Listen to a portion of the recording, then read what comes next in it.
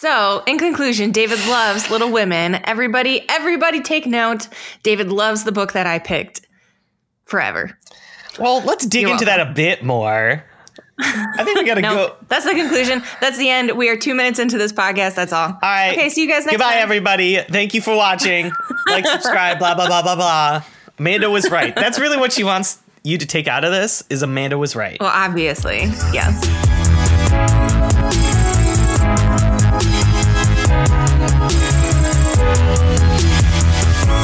Hey everyone, welcome to Adapted for You Viewing. My name is David and I watch too many movies. And my name is Amanda and I read too many books.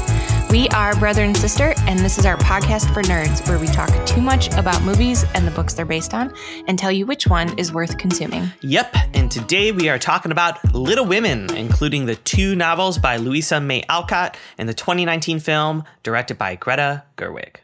And we're assuming you're familiar, but just in case you need it, we're going to do a quick 60-second summary of the story. My girls have a way of getting into mischief. Well, so do I.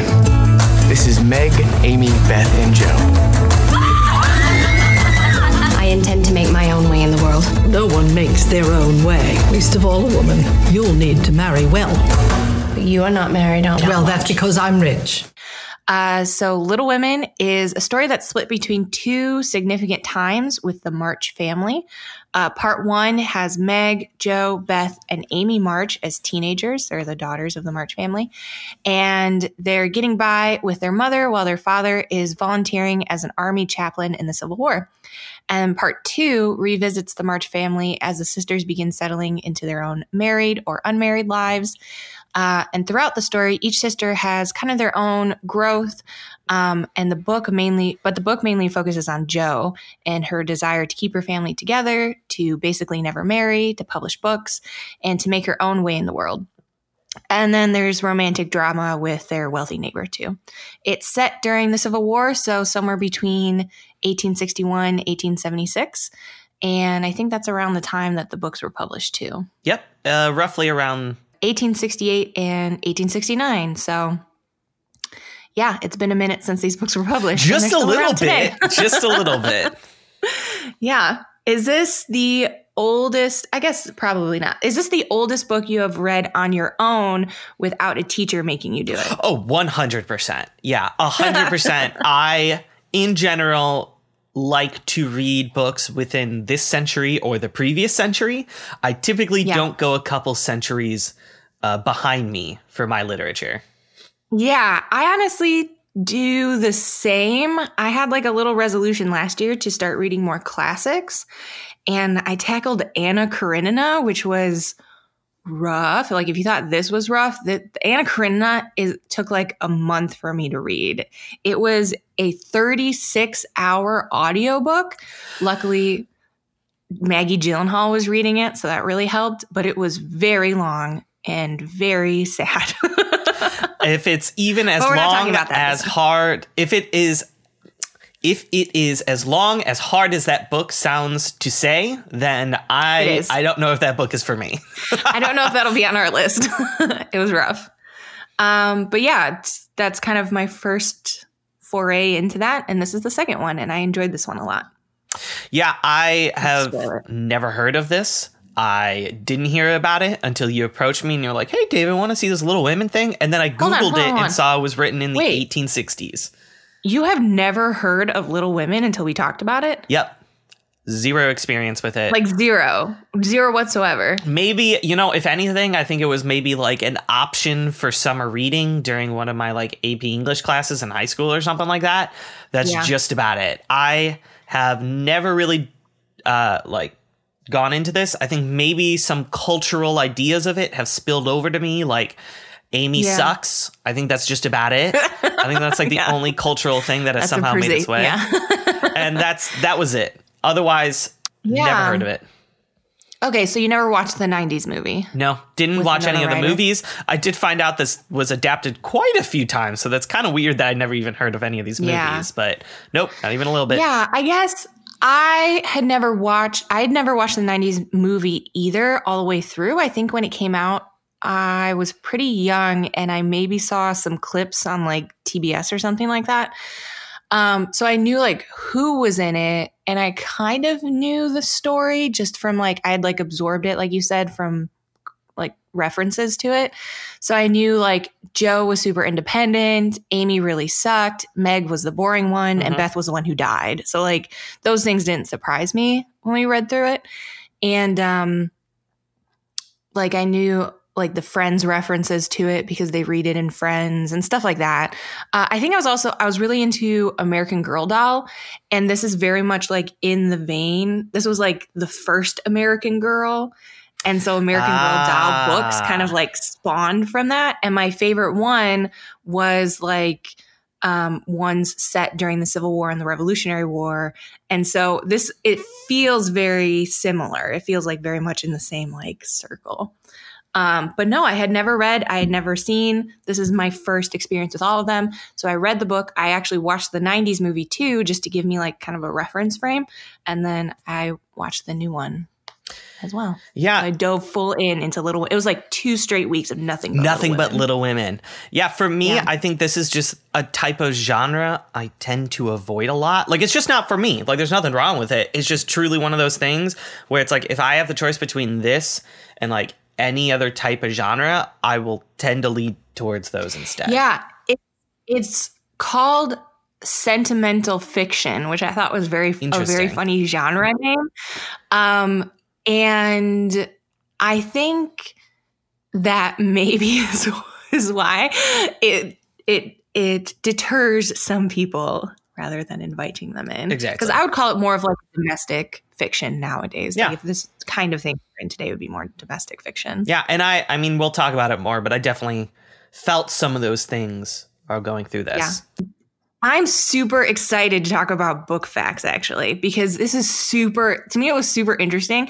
I may be mildly obsessed now with Louisa May Alcott. I think she's a super interesting person. What is funny is that while doing like research for the movie for my movie facts, I did find that like people who like Little Women like are not casual people. It's like Insane Clown Posse, ICP. It's like you either love them and it's like a big deal for you, or you really don't care for it. It's like one of the two.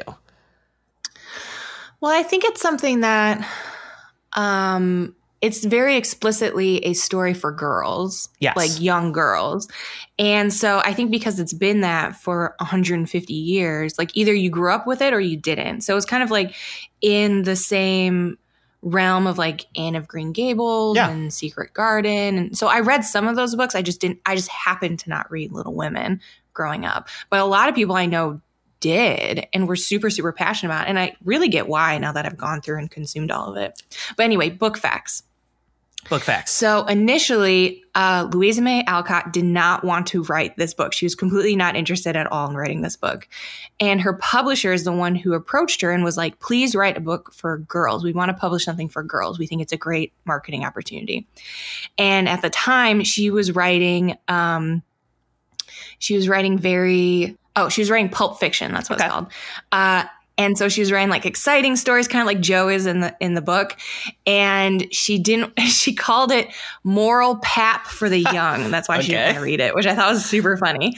And they essentially bribed her to do it by offering to publish her dad's books because her dad couldn't get anything published. Gosh. So they're like, if you do this, we'll finally publish your dad's books. And she's like, fine. She wrote it in 10 weeks. It was published and it was an immediately a huge bestseller, and it made her super rich. Oh my gosh. And so it's very much based on her own life. She is very much like Joe. She has 3 sisters who are very much based on the 3 other sisters in the story. She had a sister who died when she was like in her early 20s.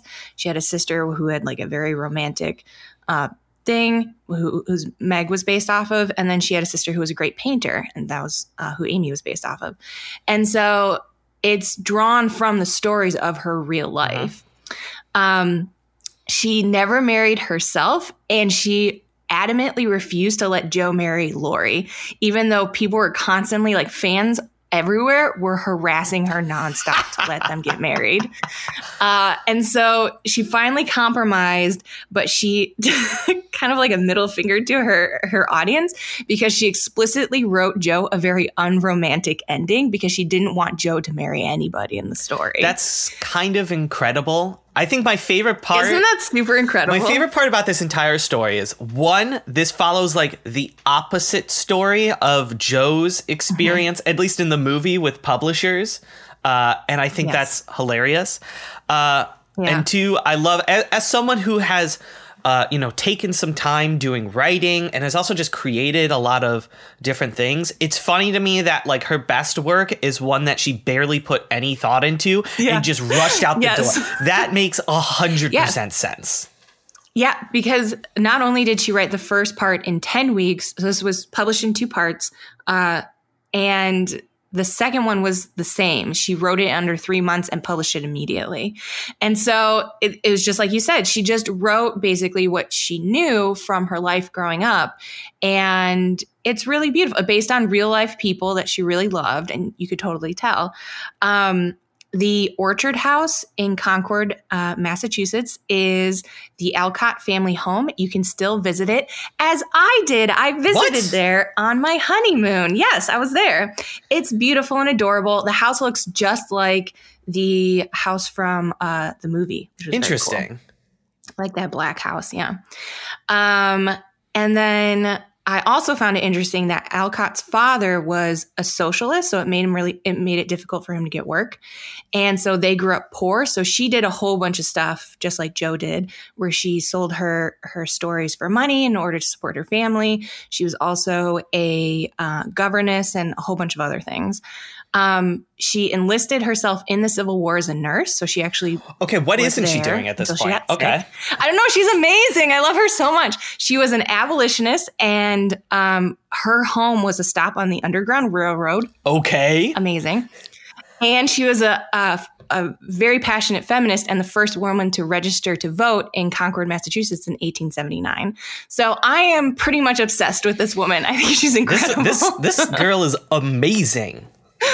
Yes. So this is how many times it has been adapted. So many. Yeah. Pretty much 1 million. It was adapted in a 1958 TV series, multiple Broadway plays, a musical, a ballet, an opera, and half dozen movies, including 1933 with Katharine Hepburn, 1949 with Elizabeth Taylor, 1994 with Winona Ryder, 2017 for PBS's Masterpiece starring Maya Hawke of Stranger Things fame, which I really want to go watch, actually. And then this past Christmas in 2019 with Saoirse Ronan as Joe. And then there's also a 1980s Japanese anime that ran for 48 half-hour episodes, which I am also definitely going to consume. That is something I gotta watch. Because here's the thing. I watched this movie, but after watching this movie, I had absolutely zero desire to watch any other adaptation. But knowing that... I had the opposite effect. I wanted to watch the same movie over again, and then I wanted to watch every other adaptation and compare it to it. Yeah. The 1980s anime, though, that is something that I could totally I'm on board for the 1980s anime for sure. Yes. I'm not an anime person, but them adapting like a classic American Girl story, heck yeah, I want to see that. Sounds amazing. Yeah. What about movie facts? Yeah, not as many movie facts because this has not been around for 2 centuries. Almost. Like 1.5 centuries. Yeah, a long time, okay? A long time. So not as many facts, but if you don't know Greta Gerwig, she directed Lady Bird, which was one of my favorite movies of the year that came out. And so as soon as I found out she was directing the movie is actually when I got really excited for this, because I was about halfway through reading Little Women. And then I decided to watch the Little Women trailer and I was like, oh, wait, what? And I got super pumped up for this movie because I think she's fantastic. But after finding out that Greta Gerwig was directing this movie, Saoirse Ronan reached out to her and was like, hey, what's up? I am playing Joe. And she's like, no, you're not. I have to ask you first, blah, blah, blah, blah, blah. And then after a while, she came to the realization that her demanding to be Joe was the most Joe thing she could ever do, and then gave her the role. I honestly can't imagine any other actress playing Joe. I think Saoirse does such a great job of embodying her every time she's on the screen. Yeah, and the funny part is when I saw it, it really is just like watching a 1800s version of Lady Bird, and that's why it fits so well. Really? Like, the characters are definitely different, but in a lot of ways, I could see why it translated very easily for her. And it's one of the reasons why I want to talk about this movie so much. Another thing, a piece of like interesting like set and costume design that I thought was really interesting is the designer for the film, Jacqueline Duran, made a bunch of different costumes that both the characters Joe and Laurie shared. So it would look like they were very close and similar to each other. They would share basically everything. So I think that's just a very good tidbit of character design on the movie's part. I thought that was really cool too. I saw that on Tumblr and it had like side-by-side pictures of them basically wearing like similar vests and jackets and stuff throughout the movie. And that was very sweet. It didn't really hit me that all of the boyish clothes that Joe ends up wearing are basically Laurie's in the book or in the movie. And that was very cool. Yeah, I think it's just a nice, there's a lot of... It's very thoughtful. There's a lot of very thoughtful ways that this movie was shot and scened and directed that I'll get to while discussing the movie. But I thought that part was particularly interesting. And I was shocked after I read that. So what did you think, David, of this overall story? It is probably 800 pages of nothing but sisters bickering and loving each other and moral lessons about being a girl and growing up in a man's world. How did you enjoy this story? Yeah, I'm sure what everyone is clamoring for right now is a male's perspective in 2020 about Little Women. But let me say, I really did enjoy a lot of this story. I think a lot of this felt like comfort food, and I can see why so many people enjoy it. I kind of relate it back to like when I used to watch Full House religiously. Like reading each chapter has like this little slice of a moral lesson and like domestic. Where they hug at the end. Yes. And it just feels good. And I think a part of that too comes from the fact that it's a group of girls in a big family. And I think, you know, you and something you are a little bit familiar with. I am a little bit aware of how that feels having three sisters. Three sisters, three very opinionated sisters, and one very opinionated mom in a family of 7. Yes. So we definitely overrun things. So I sort of understood some of the perspective and what it felt like for these characters. And it just kind of tugs on my nostalgic big family strings in a lot of amazing ways. So I'm always going to be a sucker for anything that incorporates like sibling dynamics and problems because it is something we can relate to. Yeah, I definitely agree with all of that. I think especially I love stories about big families and I feel like they're very difficult to do. I feel like a lot of stories tend to focus on like you have one sibling and maybe a relationship with a parent. And so I love a story with multiple siblings because in a big family, you have so many different relationships with each person in your family. And some people are closer than others and some people enjoy doing things together over other things. And none of them are, some people fight more than other people just because of their personalities. But at the end of the day, each one is like a special connection. And I have not seen almost any other story do it as well as this story does.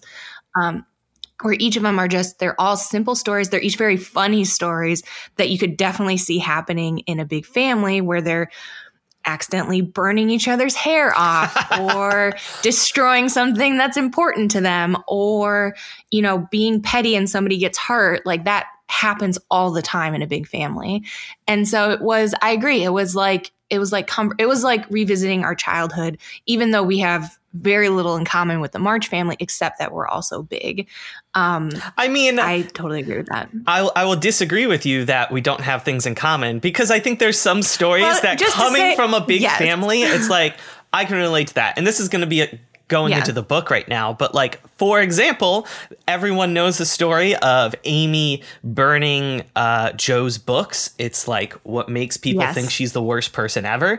And it's funny because I read that and I was like, I understand that pain. I remember when my brother broke my copy of Halo 2 and I wanted to kill him. It's like, is that exactly the same? Yes, but spilled nail polish remover all over my dresser. Yeah, like and nail polish. And like it just happens. And I think what this story does so well is like you said, the different interpersonal relationships between family members, but also of how like you can absolutely like be super annoyed with one sibling one day and absolutely hate them, and it's like you will never forgive them, nothing will ever make this right. But then the next day you've learned to forgive because you live with them and you love them. It's like the dynamic of someone being the most annoying person ever, but you still love them despite that. Well, and in like a story like that, like when something like even in the story where Amy burns Joe's book, there really isn't like a bad guy and a good guy in that situation because she burns her book because Joe was super mean to her, and had Joe been kinder, maybe it wouldn't have happened. And then to retaliate, she doesn't tell her about the ice, and she puts her in a really difficult, like a really dangerous situation, and she ends up falling through ice. And so I totally got that both from the younger sister and the older sister. Like, it's really annoying when you're left out of things that you want to be a part of, but also it's really annoying when your younger sibling wants to be a part of something and you just want to do one thing by yourself one time, you know, and then like the one petty thing you do in response, something horrible ends up happening because you have to be the older responsible one. So it was super relatable on all levels. Yeah. Really. This book was like made for big families to super enjoy. Like, I was reading this and I was like, I get it. Like, I really do get why people love this book. In a lot of ways, like, I really loved this story of this family. Now, let me ask you this, because a lot of these chapters are sort of split up into their own smaller vignettes. I would say part 2 is a little bit more of a thread between the chapters, but part 1 especially just has little stories with the family. What would you say is like your favorite little story from the book? I don't know. I don't know that I have a favorite one. I really liked, I don't know if I have a favorite. Like, I really enjoyed them going to the party where they meet Lori and Meg is yelling at Joe to be proper. And so she has to follow all these rules and she basically just quits on the party and runs into Lori. I thought everything in that was very funny. I enjoyed all the parts with Beth because I didn't realize that Beth had so much actual story where she befriends Lori's dad who has lost a daughter, and they get to like have kind of like a special relationship, and she plays music for him and stuff. I thought that was very that sweet. Story in particular, like, I want everyone to understand, like, I am not someone who gets very emotional watching media or reading media. I don't know what it was. Maybe it was because I was reading this late at night. Maybe it was just because I related to like the big family dynamic so much. But like the story where Beth plays the piano for Mr. Lawrence and then he buys her a piano made me cry. Yeah. And that is weird. Yeah, that was weird for me. After she made him like house slippers, basically. She like embroidered house slippers for him. It was so and then he just amazing. Showed up with a piano. It was very sweet. It's like in the way they describe it in the book. This is one of those things that I think the book actually did way better, was like describing this emotional scene between them two, about how she like specifically wraps her arms and he starts crying. Like, it totally, I have no idea why, it completely got me and I had to take a break. It totally hit you. Yeah. It was extremely effective for me. Yeah. What about you? Did you have like a favorite little story? Well, besides Beth, it's definitely a scene with Amy where she buys limes for a couple of reasons. Yeah. One, now that we are in a world where you can go get limes at Walmart for 50 cents a pop, it's very funny to hear them freak out about having limes. Pickled limes. Yeah. Okay. Yeah. And I think that entire story of her is hilarious about how like all these kids are just trying to get limes, and she caused her own like trouble because she goes to a girl and specifically says, "You're not going to get any of my limes." Yes. And then she gets back at her by telling the teacher she has limes, and he, you know, then she gets in trouble. It was just such a relatable situation. It totally happens. It just feels like something like I went through as a kid, which is why I laughed, because it's such a silly, stupid kid thing. Yes, but it felt like the end of the world. Yes.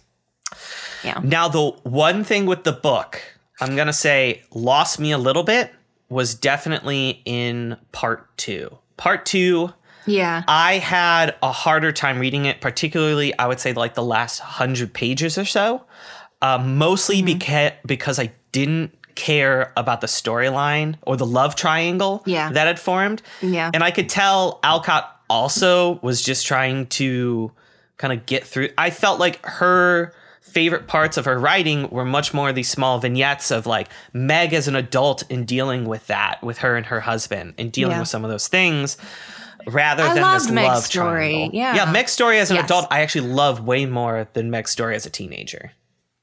Yeah, I felt the same. I thought part 2 lost me a little bit just because I mean, I think there were parts of it that were great because each woman is trying to figure out basically, you know, where is she going to be? I think everything that they deal with is interesting and pretty relatable.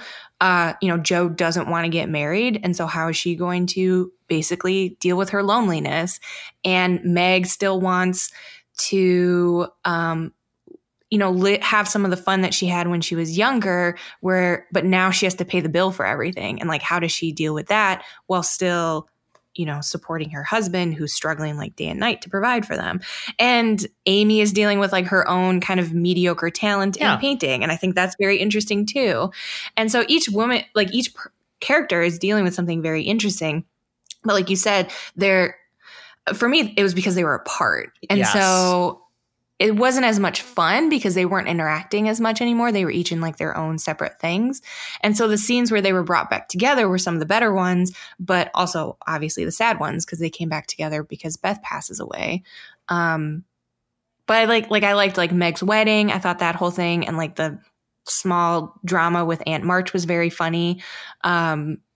Other than that, like I'm not really super satisfied with the ending too, because I don't like Jo ending up with the professor. So yeah, neither do I. And I really do think that the love triangle in the last like 150 pages of this book just felt like she was trying to get through a plot point that she knew people cared about a lot.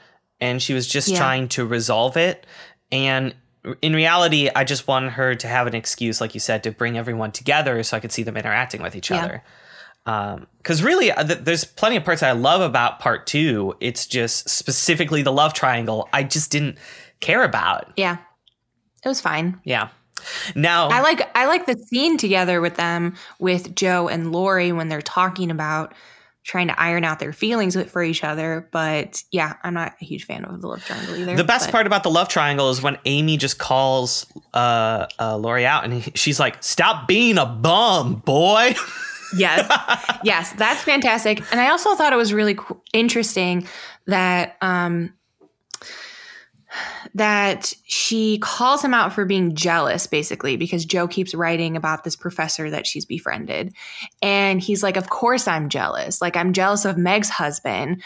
You know, if Beth had somebody, I would be jealous of him too. I'm jealous of this guy that you're talking about getting engaged with right now. I'm jealous of all of them because he just wants to be part of the family. And I thought that was a very interesting point that and a small comparison, but I don't think the 90s film really addresses very well. Like the best chemistry in the 90s, I know we're not talking about it right, like very much in depth, but the best chemistry in the 90s movie is between Christian Bale and Winona Ryder. And so it's very weird that they don't get together. And she kisses a super old guy at the end of the movie. He's so old. But in this new movie, I think they spent a lot of time focusing on that, which I liked because I thought that was very true to what the book was talking about. Yeah. I agree. So what did you think about this movie? Oh, Amanda. See, here's the thing. I enjoyed the book. The book was nice, but in the end, it was just like enjoyable to me. I didn't freak out about it. Yeah. I had some complaints. I thought the plot was a little meandering at times, but I understand that was just sort of the format back then. This movie is amazing. This movie might be the best adaptation of a story I have ever seen, because I would probably agree with that. It not only takes what's in the book and is accurate to the author's vision of the story that she wanted to tell, but tells the story in a way that updates it for modern audiences in a way that makes the movie way more enjoyable. And the changes that she made are so small, but still impact the message perfectly well. I think this might be this is for sure my favorite movie of 2019. I think I can easily say that, but this might be the best adaptation we've checked out at all. I would heartily agree with that. I finished watching this movie. First of all, I was very emotional watching it, which I was very surprised by. And then as soon as I finished watching it, I just wanted to watch it again because it was such a lovely adaptation. And I had kind of the same experience where I finished reading the book and I enjoyed it a lot more than I thought I would. I thought it like something like the morality lessons would drag for me, but I enjoyed it quite a bit. And then I watched the 90s movie before I watched the 2019 movie. And I was surprised at how passionately I felt in defense of the sisters in that movie. Because there was a couple of things where I'm like, why did they do this? This shouldn't be like this. This isn't what. And I was surprised at how like riled up I was getting. And it's because Louisa May Alcott really did put together 4 interesting, complicated women in this book. And I would argue 5 because I think Marmee is. I think you'd make a big argument for Marmee. Yeah. And I enjoyed the 90s movie for what it was, but I really think like this 2019 movie, Greta Gerwig really does her damnedest to get these women right. And she starts the movie, instead of going chronological like the book does, she starts with each sister. And so she starts with each one, tells us where it starts off, maybe like 2/3 or 3/4 of the way through. It begins as adults first. Yes, as adults. And everybody's doing their own thing. And then she constantly gives this context by flashbacks for what's going on. And I think it's very smart because it just revolves around, who is Jo? Who is Meg? Who is Beth? Who is Amy? And it makes for such a strong adaptation of this book and discussion around these characters because they've been around for 150 years. Most people who go and see it aren't being forced by their sisters to read the book and have an experience with it. Most people already have a fairly good context for who these characters are. And I thought it was so smart that she not only, like there's a couple of lines from the movie where, Jo talks about how everybody is always going to remember the name Jo March, and everybody does. And I thought that was really interesting. And she kind of talks around her character. And she does that for each of the characters where Amy talks about having her whole life been compared to Jo. And that's true. Maybe in the book, it's especially true in the way we talk about Little Women over the century. And I thought that was so interesting to include. And even Meg has a moment where she talks about how just because her what she wants is different than what Jo wants, her overall goals of just getting married and having like this domestic life doesn't mean that they're unimportant just because they're different from what Jo wants. And I think that's a very interesting point about Meg's character because Meg is usually designated as the boring sister just because she wants something different. Yeah, the additions to this movie, particularly in the dialogue, because the dialogue is one of the reasons why I think this movie is so effective because most of it is from the book. I would say about 80... They pull a lot of words directly from the book. I'd say about 80% of the dialogue is from the book, and it sounds fresh and new, which is a testament not only to the actor's performance, but also to how they set up this story, because the dialogue feels super snappy. And it sounds like they're all in a big family, like they're talking over each other, they're interrupting each other, something that you and I want to do all the time on this stupid podcast because we're family. That's why you talk. You interrupt, you talk over each other. I love how often they just fight each other, like in the background. Yeah, they just like are punching each. Like that's how it is being in a family. Like that's just my favorite scene is when they're over at the Lawrence's mansion and they're leaving. And while they're leaving, they're all talking and screaming and trying to talk to Mr. Lawrence and talking to them. Like, it's like, yeah, that's what happens in a big family. Yeah. Spoken as from a family who at restaurants have multiple times people next to us have been asked to move away from us because we are too loud and obnoxious. This happens all the time. All the time. It does happen, yeah. But all that to say is that the dialogue that's added into this movie adds so much, not only to like the family dynamic that hooked me into it to begin with, but also for each character. You know, one of the big additions are all the things that you talked about, and it's just kind of sums up their character and also adapts this story for a modern audience. Yeah, they also included a lot of things from the book that were some of my favorite things. So like I loved one of my all-time favorite things are these two book-ended conversations that Jo has with Marmee. One right after Amy goes into the water and she talks about her temper with her mom. And Marmee's like, I'm always angry. I've been angry for 40 years. Yeah. And this is just, you just have to learn how to deal with it. And it's such a wonderful mother-daughter scene. And then it's bookended by this other conversation she has towards the end of the book and the movie where Jo is talking about how she really fiercely believes in her independence, but at the same time, she wants to be loved so deeply. Mm-hmm. And she has to deal with her loneliness that her own determination and convictions have created for her. And it's just something she has to deal with.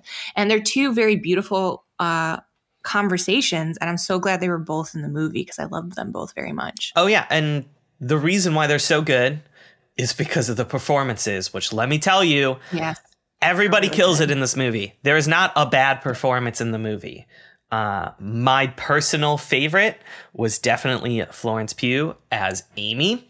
She was really good. She steals every single scene in this movie. Yeah.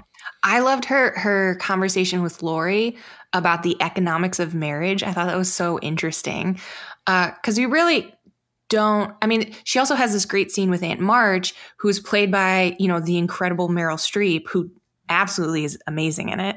But she has this conversation with her, and basically Aunt March is like, the entire fate of your family now rests on your shoulders. And I never really realized what a huge burden that would be for Amy, because again, she's always kind of painted as the worst, the most vain, because she wants to have a successful, wealthy marriage. She wants to marry well. And she has a conversation with Laurie about the economics of it, where she's like, basically, I have no freedom. I have no other opportunity except to marry well. And it was such a great conversation to have, not only about Amy's character in general, but also the situation that they had to deal with. And I thought it made her character really rich. Yeah. And her performance in every single scene was incredible. So yeah. One of my favorite scenes, and there was a great video on it on YouTube that Vanity Fair did, where they're breaking down the scene where Amy's hands get slashed by her teacher, and she's crying outside the Lawrence mansion, being like, I can't go home because of my hands. And it is a hilarious scene, actually, how she plays it up. Yeah. And Greta Gerwig said that a lot of scenes with Florence Pugh, she would do them over and over, making a little bit more over the top each time. And that the scene that went right before it went too much is the shot that they would use. And she did so good. She plays this annoying little sister so well, but in a way that, as anyone who has a younger sibling would understand, where it's some of the things they do are some of the most annoying things, but you love them for it. And she just hit that so well and made Amy such a relatable, fun character. Mm-hmm. And you have to give her a lot of credit, because in the other adaptations, Amy is usually played by two characters, because in the beginning she's 11 and at the end she's 20. And so usually they replace the actress. They didn't in this one. And you really believe her as the annoying, basically, she could get away with maybe being 12. She's pretty youthful looking. And the way they dress her and stuff really helps. she totally gets away with being the younger Amy and the older Amy at the same time, which I think is really difficult. I agree. In a movie full of amazing performances and Meryl Streep, she somehow came out on top for me. Yeah, I think Saoirse Ronan probably stood out for me because, I mean, it's hard not to love Jo. She's such an amazing character, but I think she really does an amazing job, not only in all parts. So in the parts where she's supposed to be fun, she's very rambunctious, I feel like, in scenes, especially with Laurie. Like it's very clear that she loves being a tomboy. She loves goofing around with people. She has a great sense of humor. And then on top of it, she has this great like longing for her childhood and where she misses it, and she misses having her family together. And you really feel every punch that she hits you with it every single time. And I really loved her in it. Yeah, I think what she does so well is, like, of course, the scenes where, you know, she's doing very Jo thing. She's very overconfident. She's very silly. She's very snarky and jabbing at people. You know, that's, of course, really good. Like, she was great in that in Lady Bird as well. But I think the scenes that hit me the most were definitely the emotional scenes where, you know, she's lamenting being lonely, you know, like we've talked about, or the scene where she's crying over her hair was really effective, and crying over her books. Like, all of those scenes hit me so much more in the movie because of the performance. Yeah, the performance was really great. One thing I want to talk about really quick is some of the amazing filmmaking in this movie, because I think the reason it's shot so beautifully, it was shot amazing, and the way they tell the story too is so perfect for the medium. And this is like, again, this sort of goes into the thesis of our podcast of what makes a good adaptation. And I think that this movie does it so well because of how it modifies telling the story. So the first thing is, of course, the splitting of the timelines. This is super effective for me because in the book, I got bored because in the first part, there really isn't a big line through each of the stories for them to follow. And even as adults, they have some small ones, like with Beth. Beth's death was effective for me, but the love triangle wasn't. So oftentimes it sort of feels like little vignettes of this family that you get to go through. Okay? Yeah. The reason why this movie is so effective is because by splitting up the timelines, they give the audience enough of a question to keep watching and be interested. And that question is, what happened? Like, what happened to Beth? What happened to Jo? What happened to all these sisters that led them to the way they are now? And it's enough of a thread to really keep you invested in this film, even though it's not overtly said. And that is why I love it so much, is because they took a way to adapt this movie in a way that feels super modern, but still feels like it's getting the point across for this movie. Yeah, there's two stories kind of layered on top of each other, where in the beginning it shows all the sisters doing their own thing, and it flashes back to all of them being together and happier. And so, you have that question of, well, what happened? And then on top of it is layered this narrative thread of Jo getting her works published. And so it starts off with her getting her first story published. And then towards the end, it's basically Jo talking about the story that we just watched together, and how it's going to end. And then it eventually getting published as the book, as like the ultimate final scene. And so it's really interesting because it lets us watch the story that we already love of Little Women. And then we get to basically talk with Louisa May Alcott about what she really wants for these stories, what she wants for these women, and how she would have rather had it ending. And the movie, in a very interesting way, gives you both. There's an ending where Jo runs after the professor, and they have this kind of funny, over-the-top romantic reunion, and they kiss under the umbrella. And the publisher talks to Jo about it.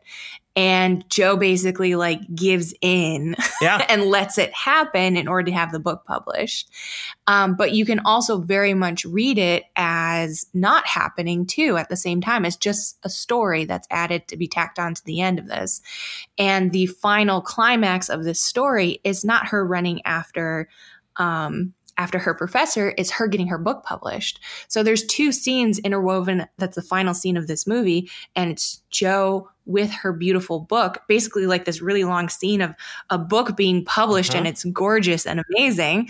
And this mirrored scene of Marmee's birthday party, which is straight from the book, where everybody's together.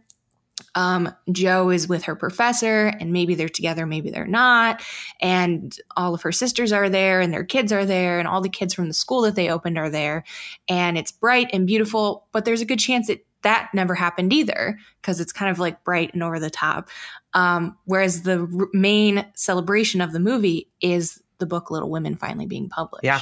So I thought it was really interesting. It was basically like the movie talking about the movie with the book, and I loved it too, because that scene calls back to so many other parts of the movie where there's constantly parallels between the 2, I'm going to just say timelines.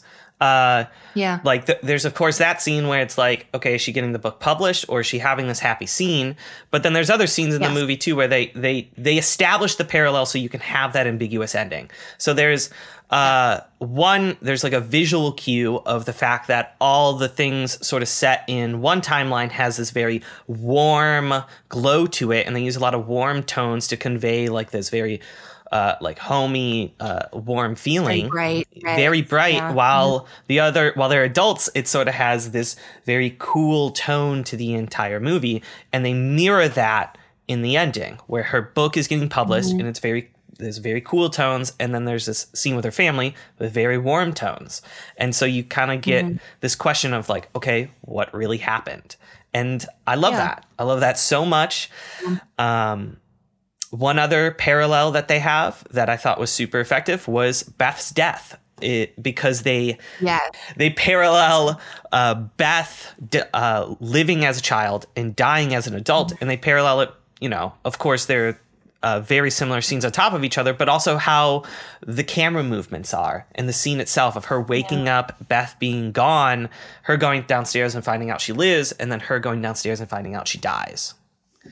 Yeah. And that scene was so much more effective because they were layered on top of each other. Yeah, it was really beautiful.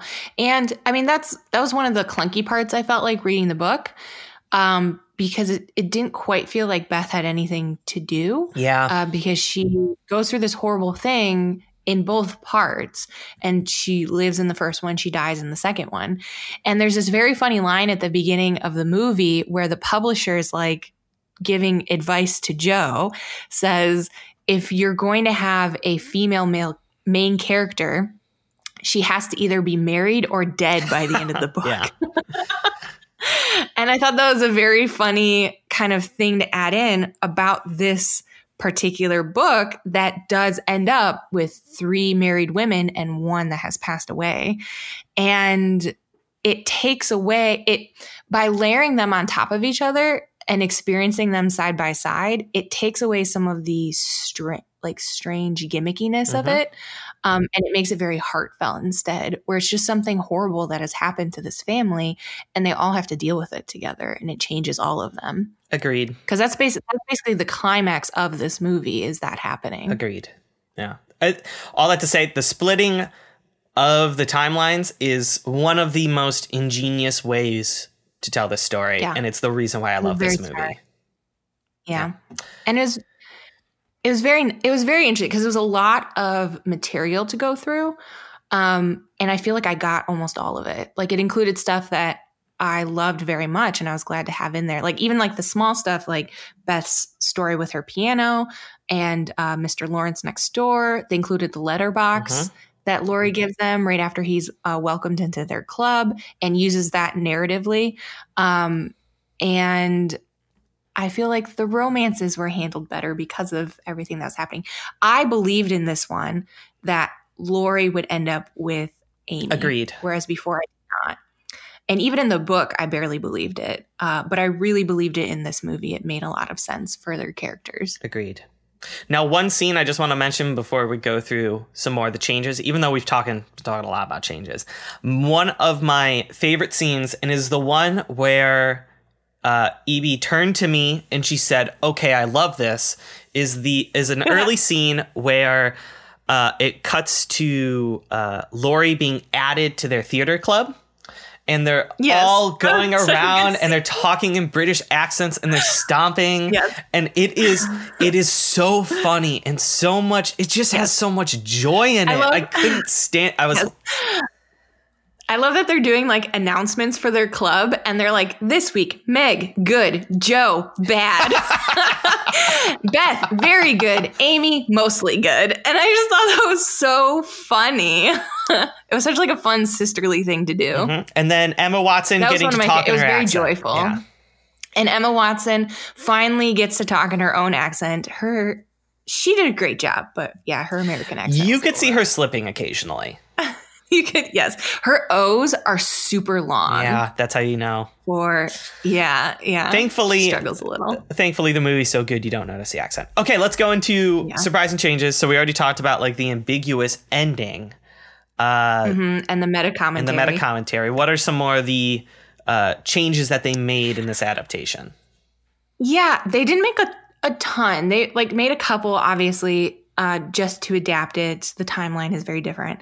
The overt changes they made were at the very end of the book, Joe opens up a school for boys, and it made me so mad. I didn't understand it either. I read that, and I was like, why just boys? Why? Why just boys? And they're like, is it going to be for poor boys? And she's like, mostly poor boys. And so it's just like a school for rich, snotty boys. And I was like, why? Yeah. And in the movie, they changed it to be a school for boys and girls, and they show the boys and girls in the final scene, and it's a very diverse group of boys and girls. And so I thought that was very sweet. I thought that was a nice touch, a nice update. It's a small thing, but yeah, even as I read it, I'm like, why? I feel like it should have been just a school for girls. For your character. I don't know. Yes, it made me very mad. And then they made the professor not so grossly old. I am so thankful for that.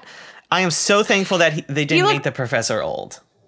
He still looks older. He looks like, maybe they have 10 years apart because he's got facial hair or whatever. But to be honest, it's not like grossly older. In the 90s movie, I'm going to send you this clip of them kissing. I don't want to. He looks like he is like on... he is like retiring. He is like 55 Death's and door happy. Is knocking. And Winona Ryder is like rosy cheeked and 19, and they kiss, and it's so gross at the end of it. And so it was just, as much as I was like meh about the professor, I feel like his romance with Joe was a little bit better in this one, and it was less gross because he wasn't as old. Yeah, he's also really funny. Like, they play his character off. He's also very funny. Way more humor in his character. I think his accent isn't as annoying. He's very funny. Yeah, I like they changed their like relationship dynamic a little bit too in the movie, because in the book it had sort of this creepy teacher-student relationship. It was very creepy, and he was like kissing her picture all the time. It was very creepy, and I am very thankful they changed up his character, because his was like the one thing in the book that I look back and I like just forget because I didn't like it, and I sort of sped through those chapters. Yeah.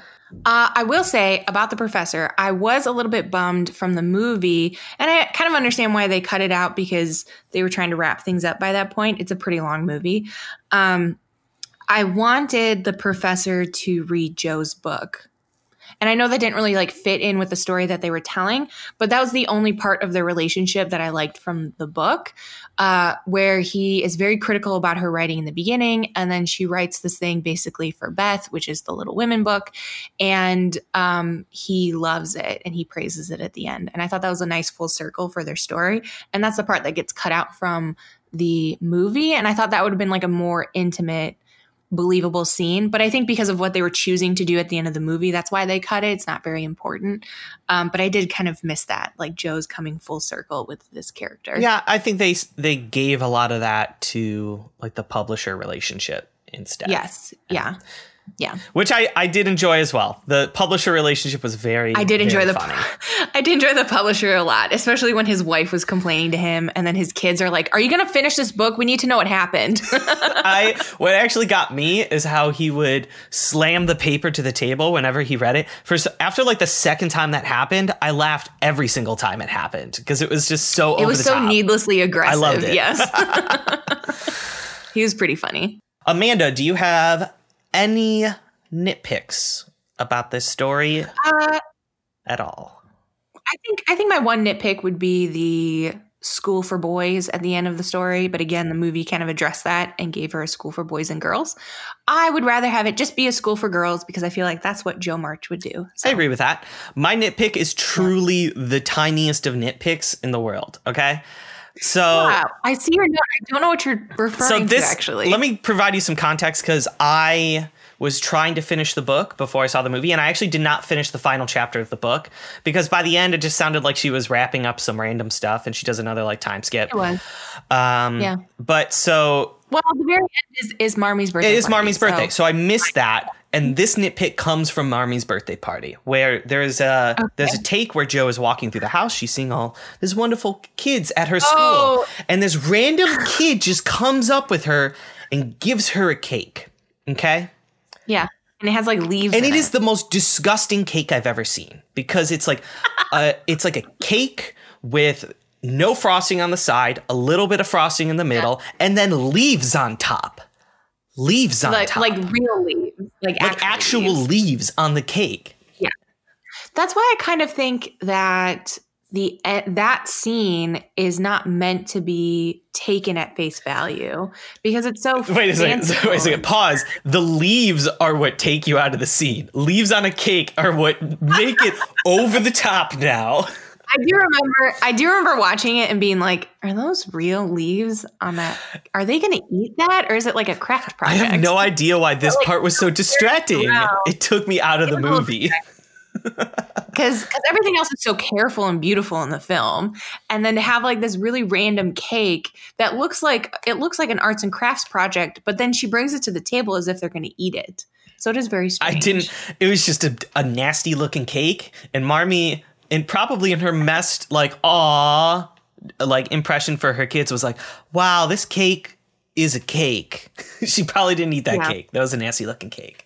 Yeah, it's probably like a grandma thing, like, oh, thank you, sweetie. And she puts it in the trash. She's like, thank you. And then, like, throws it out as soon as the kid leaves. Any other things you want to mention about this movie? No. So I wanted to ask you, in your watching of the movie, to you, did Jo get married or not at the end? Oh, I don't think she got married.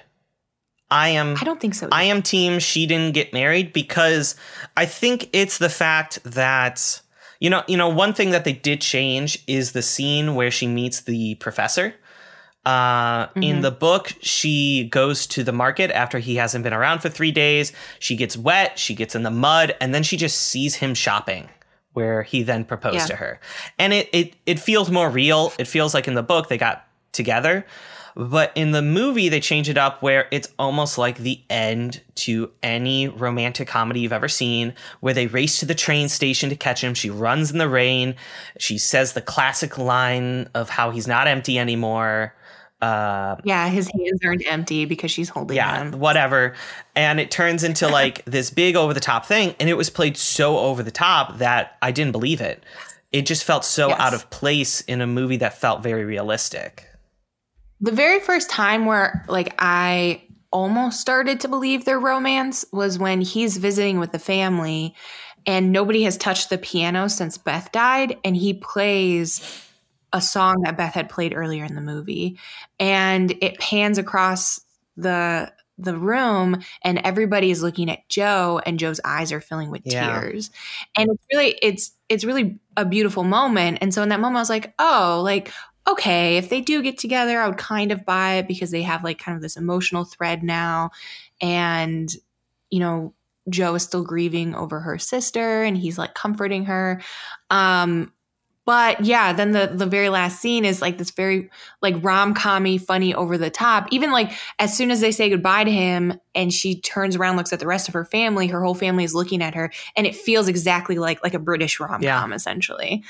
So to me, I kind of agree. I like the read where she doesn't get married at the end. But I fully believe the movie is set up where you can believe either one, whichever one kind of satisfies your ending for Jo. And I think the line earlier in the movie that like Meg makes about her life, what was it? You said it earlier.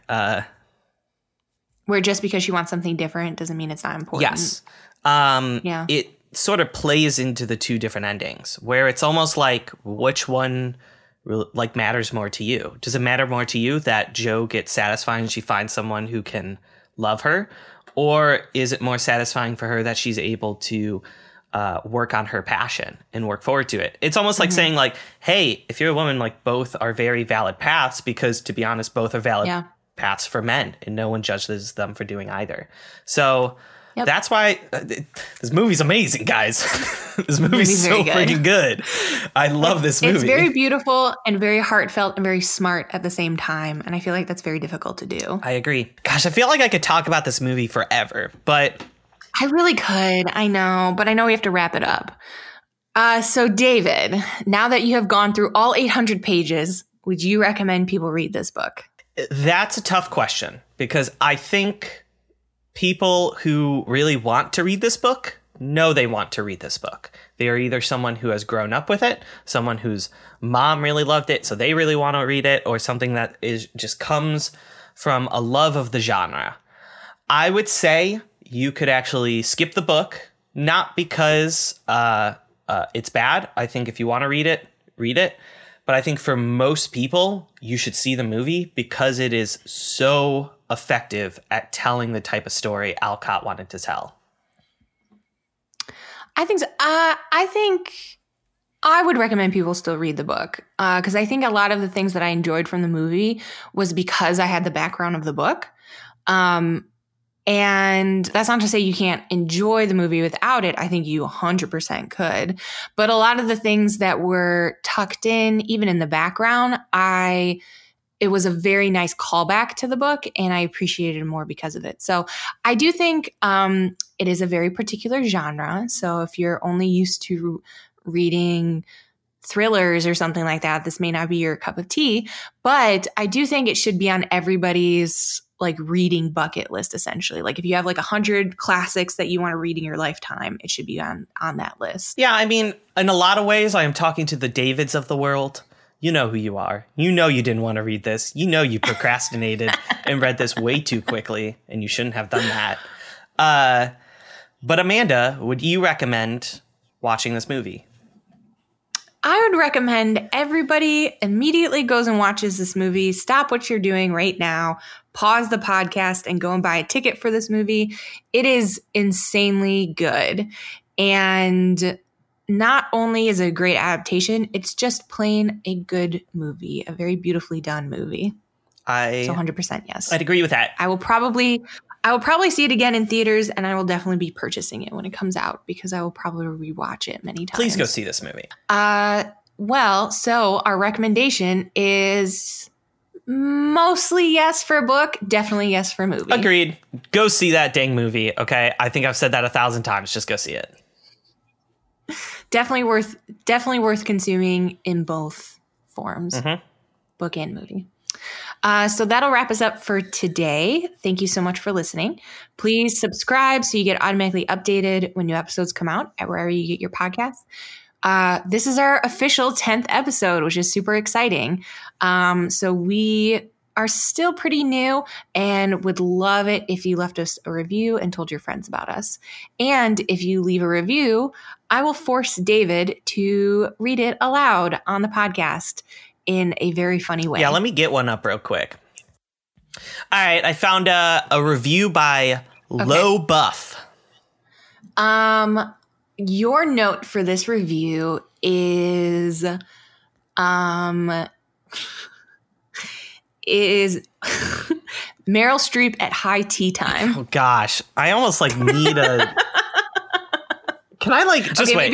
Maybe not Meryl Streep. Aunt March at high tea. I know. Just wait. Now I need to see like a YouTube clip real quick of Meryl Streep as Aunt. Okay. All right. I got it. So this is from Low Buff. Perfection. Oh, you love reading? Oh, you're addicted to movies? Well, sit right down and enjoy this ridiculously great concept of a podcast.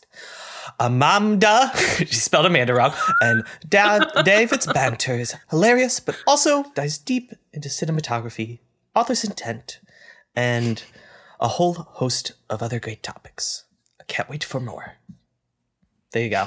That's pretty good. Was that good? I really wish I should probably take like a screen grab of your face one of these days, because you do like this really funny face when you do these, when you're like channeling a voice. I also feel bad because I feel like I keep making you do like British accents. I'll be honest, this and the one I did for Harry Potter, I think sound very similar. I feel like they're very similar, yes, but I guess they're both older people, so maybe that's fine. Maybe that's just your old person voice. I had a little bit more silliness in Dumbledore, and in Meryl, yes. I was a little bit more reserved. Okay? I am a little disappointed you forgot you were at high tea, and so you didn't take any sips of tea. Well, here's the thing. This is an audio-driven media, so they couldn't see my tea. Yes, but I am looking at your face. Yeah, but I'm still your audience here, David. You got to perform for me. Anyway, thank you, Loba, for the review. If you write a review, you can see me do this again or hear me do this again. Only Amanda gets to see me do this. Or request what kind of voice I should make him do next. I have some ideas. Okay, if you give me a request in your review, I will try to follow that request. That would be amazing. Yeah. Okay. You can also find us on Instagram, Twitter, and Facebook. We are at AdaptedPod on all those platforms. And you can send us suggestions on what we should talk about next by shooting us an email at stuff@adaptedpod.com. So, David, what are we consuming next? What spooky book are you going to make me read? So, I had a lot of thought about the spooky book I wanted to do. I know. You were teasing me about it for like 3 weeks. There's so many spooky things I could do. And I want to do one I actually haven't read, and I have always wanted to read, and I've always wanted to see this movie. And I think it has a good through line with authors in it, and that is Stephen King's Misery. Okay, so this includes the book he wrote and also the 1980s film starring Kathy Bates. So, yeah, when you texted me that, I was like, okay, Stephen King, yay. And then I searched it and then I realized it was Kathy Bates. So I'm on board. I'm pretty ready for it. And I also chose wanted to one see the movie. I've never watched it. That was more suspense and psychological rather than really good spookies. Instead of a lot of spookies. There's still some spookies, but I have always wanted to read this book. So I think this is a perfect fit. Afterwards, guys, we're going to be doing suggestions after this. So please let us know if you have a suggestion, because we're going to spend the next couple weeks just doing that. So let us know what you want to do. Yeah, we already have 2. So let us know what else you guys want us to do. Exactly. Tune in next time to hear all about how we rate that adaptation. Until then, since you rejected me, I'm going to Europe. That's a good point. Until then, I guess she goes to New York. Europe or New York. Until then, remember to kill off all your female main characters. Till then, make sure you're either married or dead by the end. There we go. Until then, if you're going to burn your sister's book or break your brother's copy of Halo 2, try to hide it a little better. Just a little bit better. Just a little bit better. Show up. And if I catch you, you're dead. You're dead. How dare you? I loved that game. How dare you?